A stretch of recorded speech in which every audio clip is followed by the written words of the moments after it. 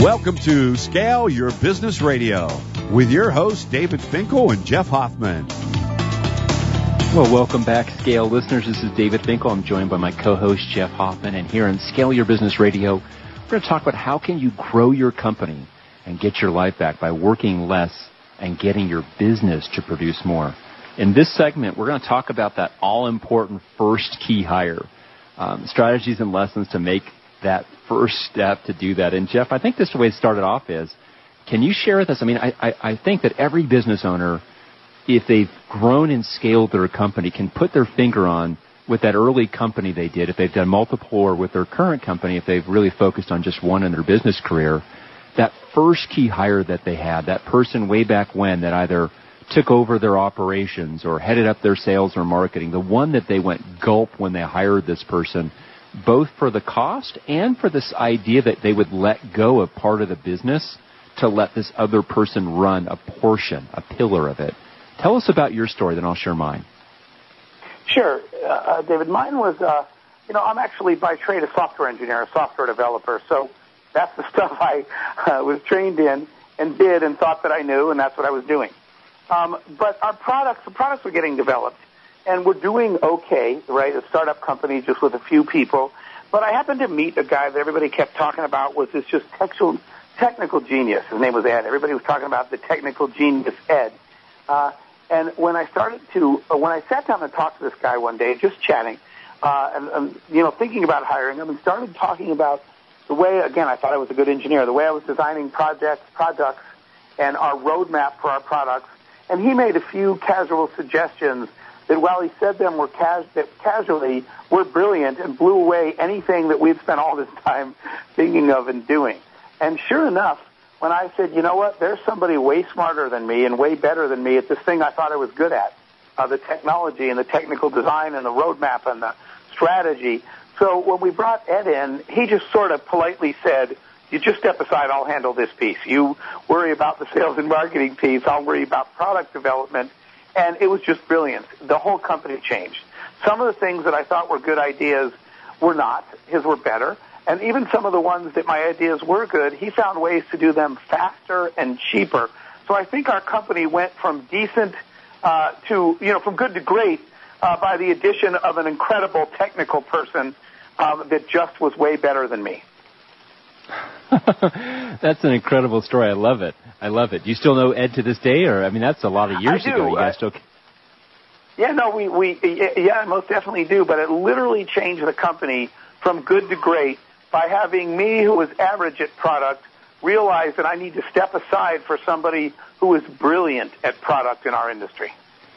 Well, I'm going to share a different story, but a very similar tack to that.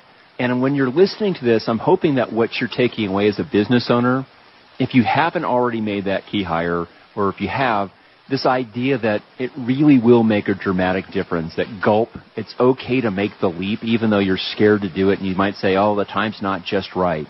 So for us, I had a company that was in a training company, and we were doing about $1 million a year in sales, and we were stuck there. We were stuck there for about 2 years. And what it was my business partner and I were maxed out. We were on the road doing a lot of our talks that we gave, which was one of the mechanisms that we sold. And we just didn't have time to develop our sales force or those other things. We thought.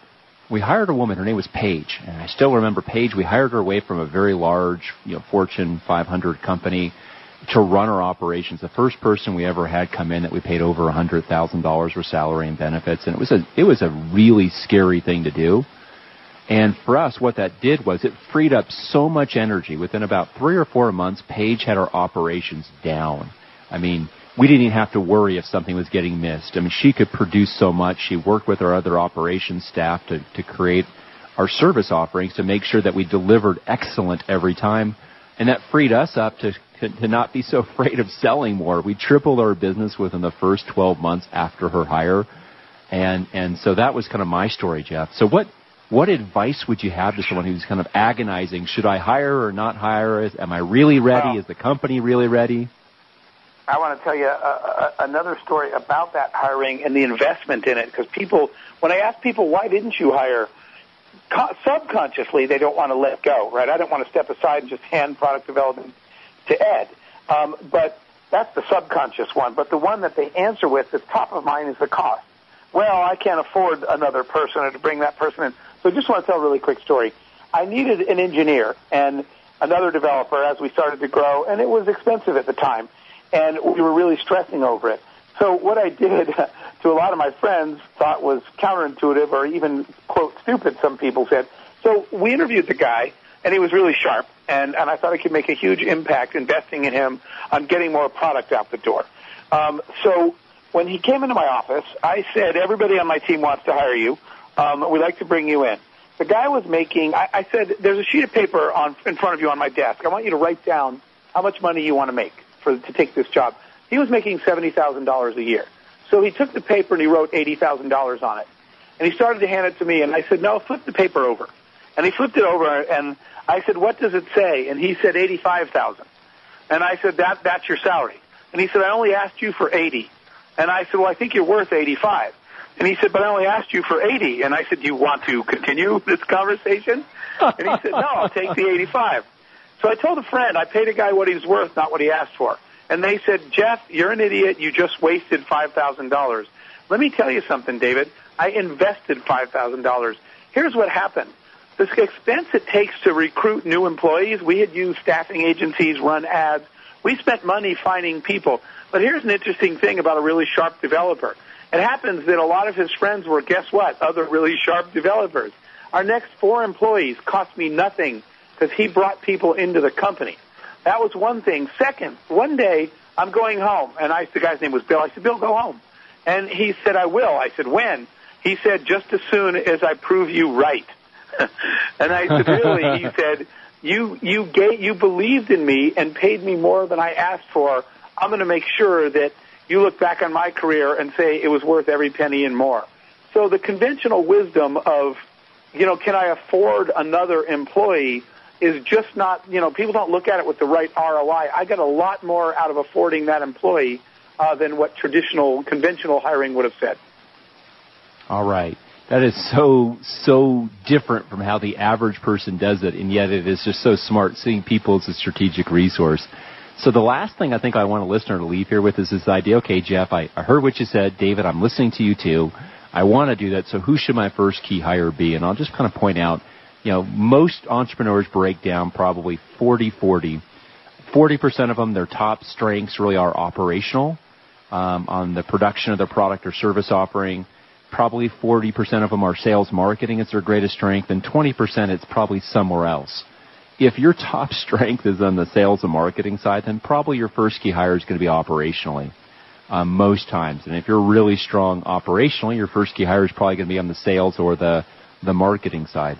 There are some exceptions where it might be someone in the world of finance or some other key role player.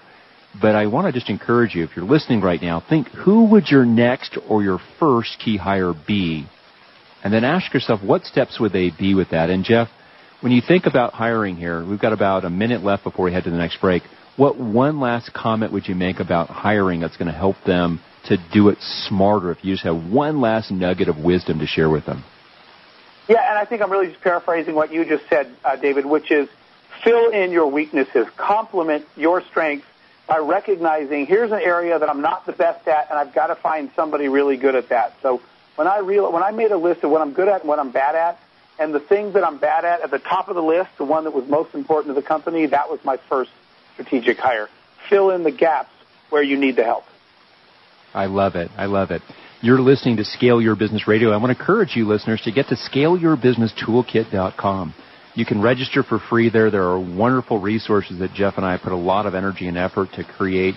Essentially, these are the tools that we wished we would have had 20 plus years ago when we got started with our businesses. And I want to encourage you to get those for yourself at scaleyourbusinesstoolkit.com. We'll be coming up with our next segment in a moment here. You're listening to Scale Your Business Radio. We're hoping to help you work less by getting your business to produce more. Stay with us.